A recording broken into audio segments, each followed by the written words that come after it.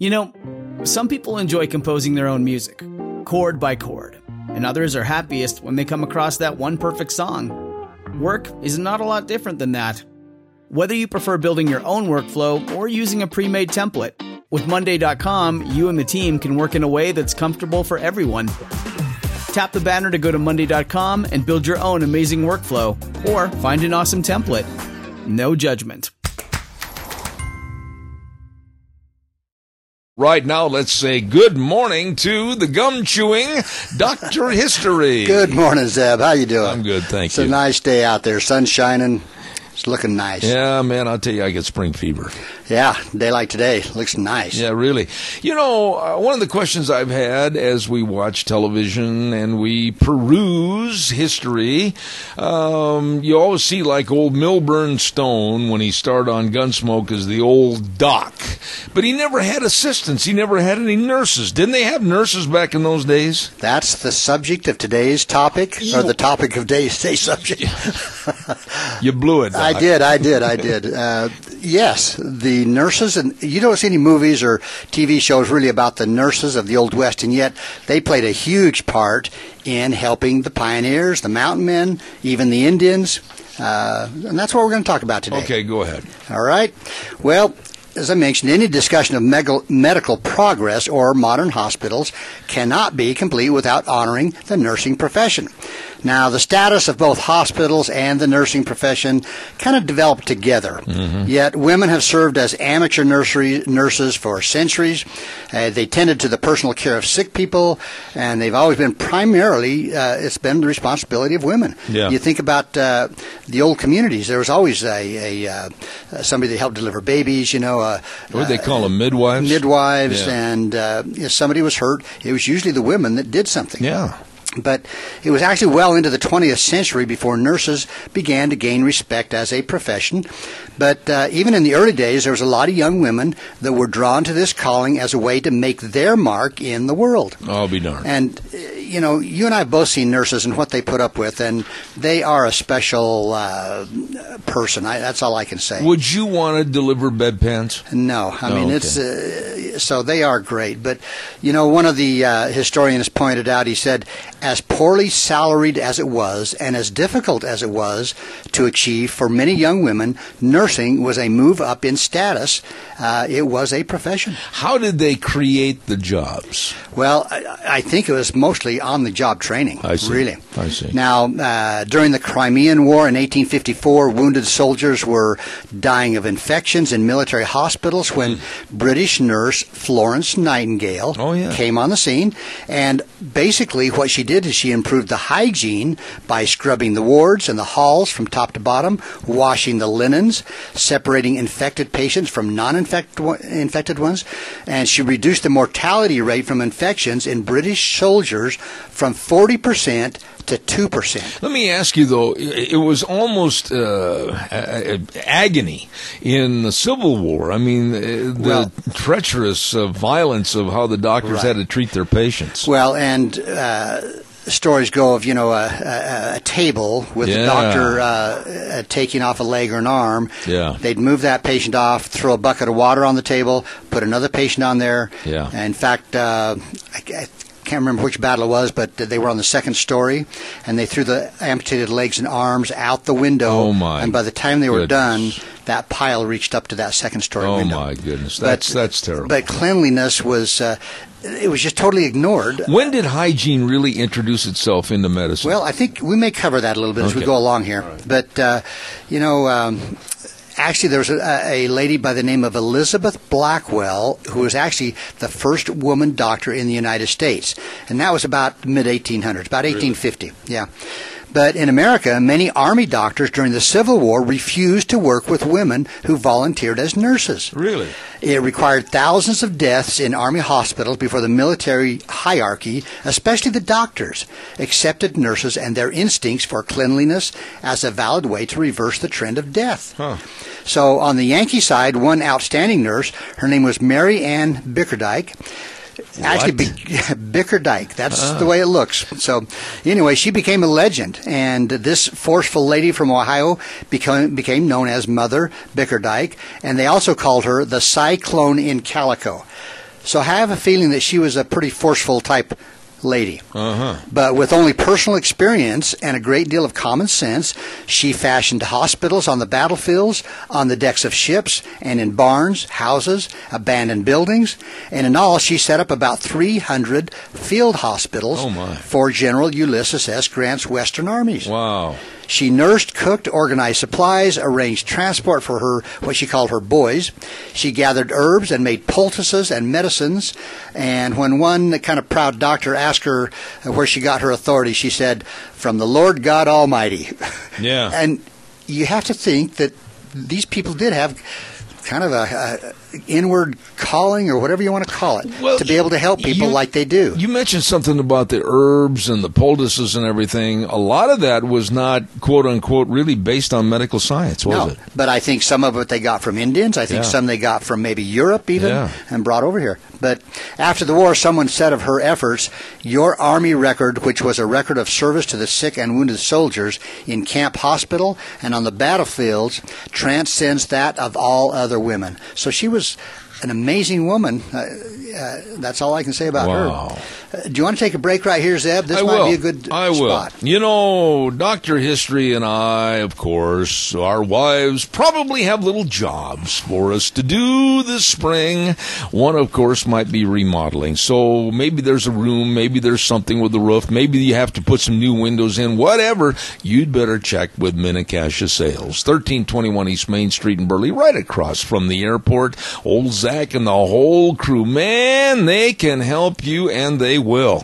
And I suggest you stop in or give them a call today. 878-2091. 878-2091, Mini-Cassia Sales. And they've got all the carpet. I mean, really, call Zach or stop in, because they can help you at Mini-Cassia Sales. And now, back to... Here we go. Dr. History. Well, in general, nursing throughout the 1800s was an art learned at the mother's knees. So there's the education right there, Zeb. Yep. Nuns of various religious orders also served as nurses during wartime and on the frontier. And it's interesting to note that during the Civil War, black women were accepted as nurses, and in this capacity actually suffered less prejudice. And among African-American women serving as nurses in the Civil War was a lady by the name of Susie King Taylor, who accompanied her husband to battle with the 1st South Carolina Volunteers and nursed the sick and the injured.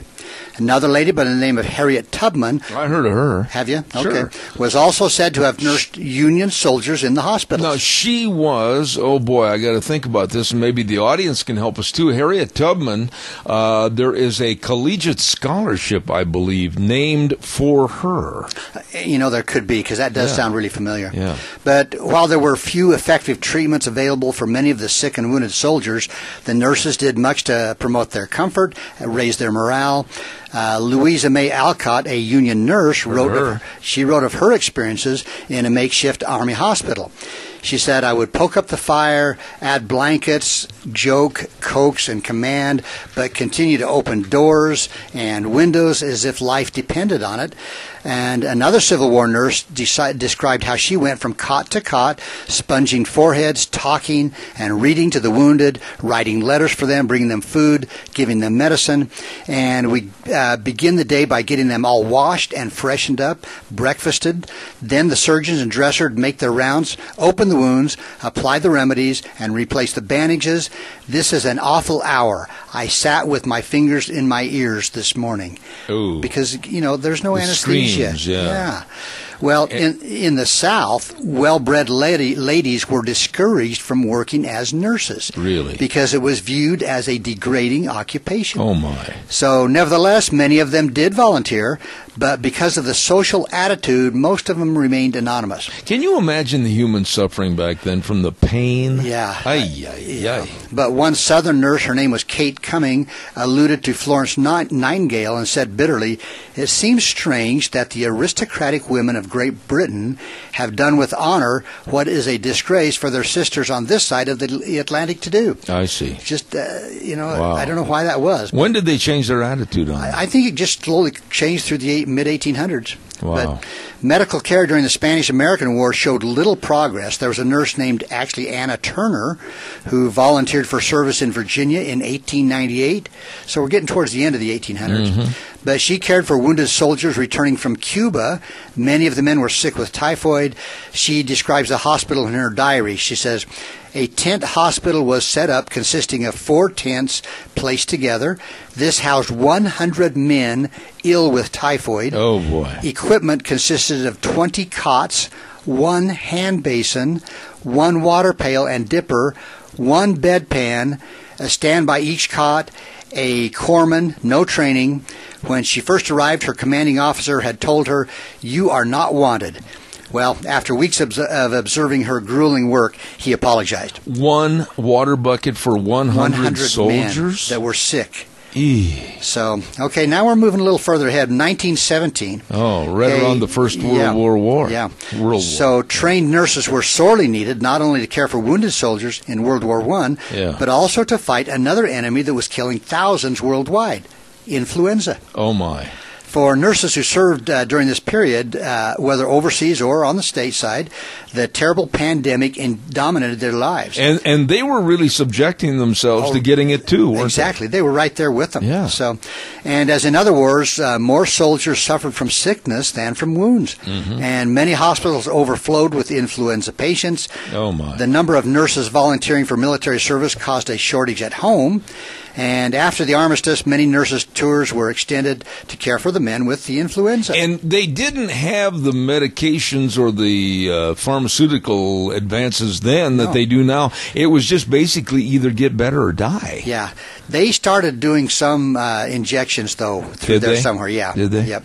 But the flu epidemic at the end of World War I resulted in an unintended breakthrough for the black nurses. Before the epidemic, most African Americans were effectively banned from the Army Nurse Corps and the Red Cross. So the urgent need for nursing care finally overruled this discrimination against nurses of color. Now, it wasn't until World War II that American nurses really came into their own. This is where they really stood out. And during that war, Army nurses could achieve full officer status, and all nurses enjoyed an improved public image. It took that long. Wow. But it was through wartime service that the women of this humanitarian vocation eventually earned the appreciation of the medical establishment, as well as the public. So 80 years after the Civil War, when doctors dismissed the efforts of volunteer women, nurses finally gained acceptance as true partners in the medical profession. That doesn't seem possible. Well, you know, I guess there's just an ego thing there, and obviously there was some really good doctors that knew the value of a good nurse. See, now I would have thought that nurses would have been very prominent back at the Revolutionary War. Yeah. You would think that they would see the care and the giving because there weren't enough doctors to go around. Absolutely. So who cared for them then? Well, I think just volunteers. I think women, and even if they weren't called nurses. I see. So, but you know, there's little doubt that doctors practicing on the frontier needed the help of a good nurse. Now, most people were sick. They were bedridden for long periods, and nursing care was the primary treatment for illness. Just somebody to be there. My goodness. So, despite the great scientific and technical progress in medicine and nursing during the 20th century, many facilities in rural areas remained primitive for years. I mean, you can imagine out here in this part of the West, I mean, communities 20, 30, 40 miles apart. Yeah. So, hospitals were sometimes merely converted homes or other buildings with a little bit of equipment. Major surgical cases were usually sent to the bigger towns, and a nurse would often accompany the patients on these uncomfortable trips by train, maybe even automobile, or even in a sleigh in the middle of winter. Sometimes the railroad put patients on cots in the baggage compartment. Oh, my. Because I guess that was the only way they could lay them down. Yeah. So that was kind of the state of the medical care in some of these really remote areas. But the first nurse to come to Montana frontier with formal training was probably a lady by the name of Catherine Babbage Carruthers, and she was known in the region as Miss Babbage. I see. But after training to be a midwife in Washington, D.C., she arrived by steamboat at Fort Benton in 1864, up there in Montana. And doctors were scarce, and Miss Babbage filled the shoes of both nurse and doctor to a lot of the frontier men and their families in that area. So now one of the first nurses registered in Montana was a gal they called Auntie Ray. Oh, by her patients. Auntie Ray. And she actually established a maternity home where women could come in from the distant outlying areas and stay at this maternity home until they had their baby, which had to improve the birth rate of live babies by a huge amount. Absolutely. But another early Montana nurse her name was Thora Firming Phelan. Say that fast 5 times. Go ahead, try it. We're going to call her Mrs. Phelan. That's the way to do it. But anyway, after serving as an Army nurse in the Spanish-American War in 1898, Thora came to Montana shortly after the turn of the century. She married a guy by the name of Mr. Phelan. That's why we're going to call her Mrs. Phelan. Oh, come on. What was his name? Doesn't even say Mr. Okay, Mr. But she went with him to a ranch in the Bear Paw Mountains north of the Missouri River. Okay. And this was up in Montana. Yep. And this was a blessing for the families who lived in these rugged foothills. She traveled by horse or wagon.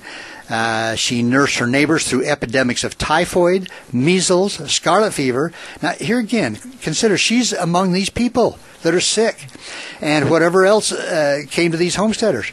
And there were no doctors nearby, so she was usually on her own to face any misfortune that presented itself, which she did with calm self-assurance. Wow. And we're talking about cuts and broken bones and wounds of all kinds. But on one occasion, to reach a suffering child from a severe infection, this woman traveled 30 miles by horse and wagon in a blizzard.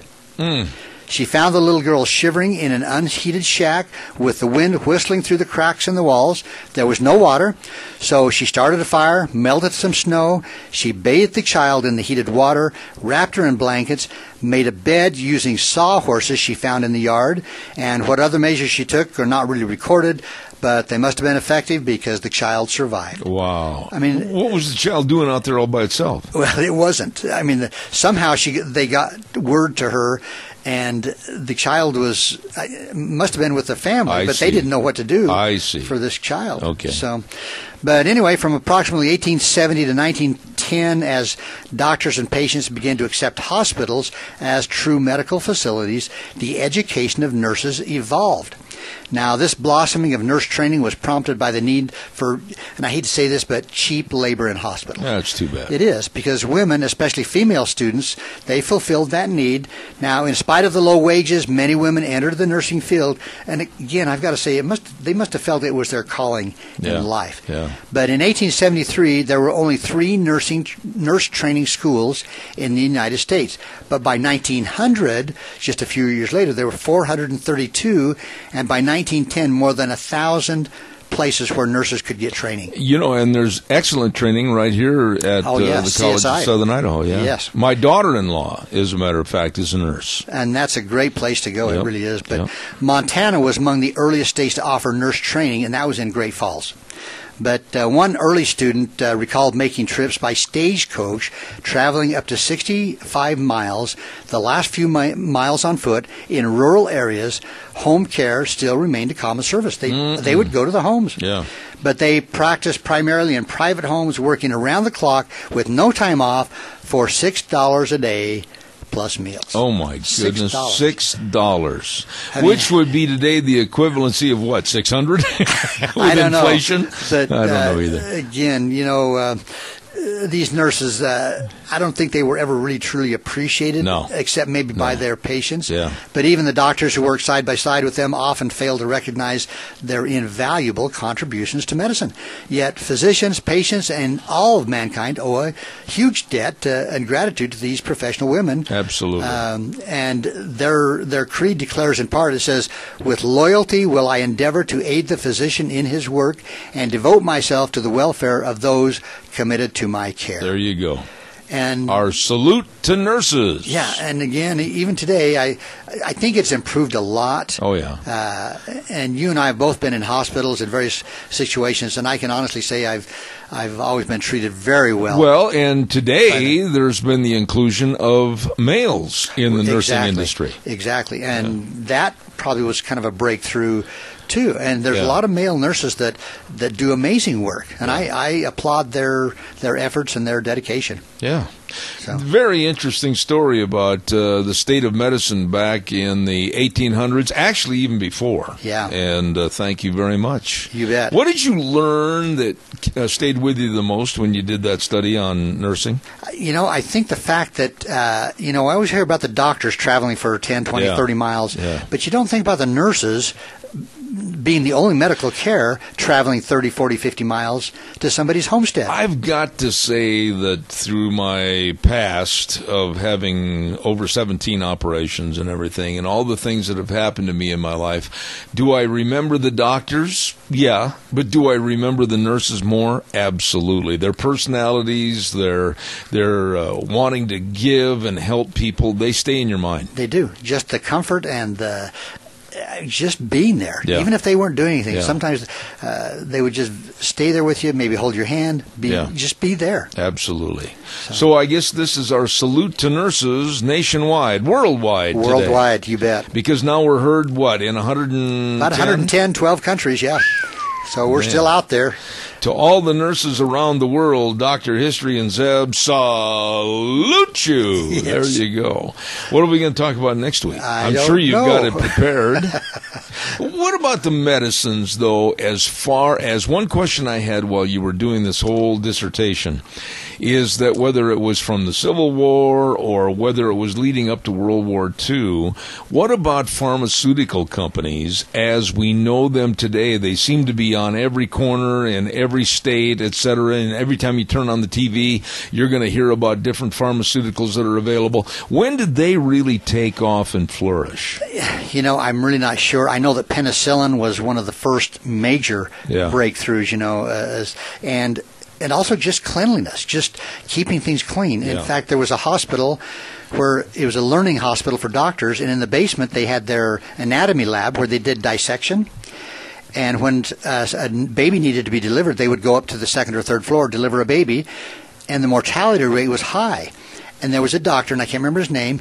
He said, let's wash our hands before we go up to deliver the baby. There you go. And the mortality rate decreased immensely. Oh, great. Dr. History, you did it again. Thank you so much. You have a good day, Zeb.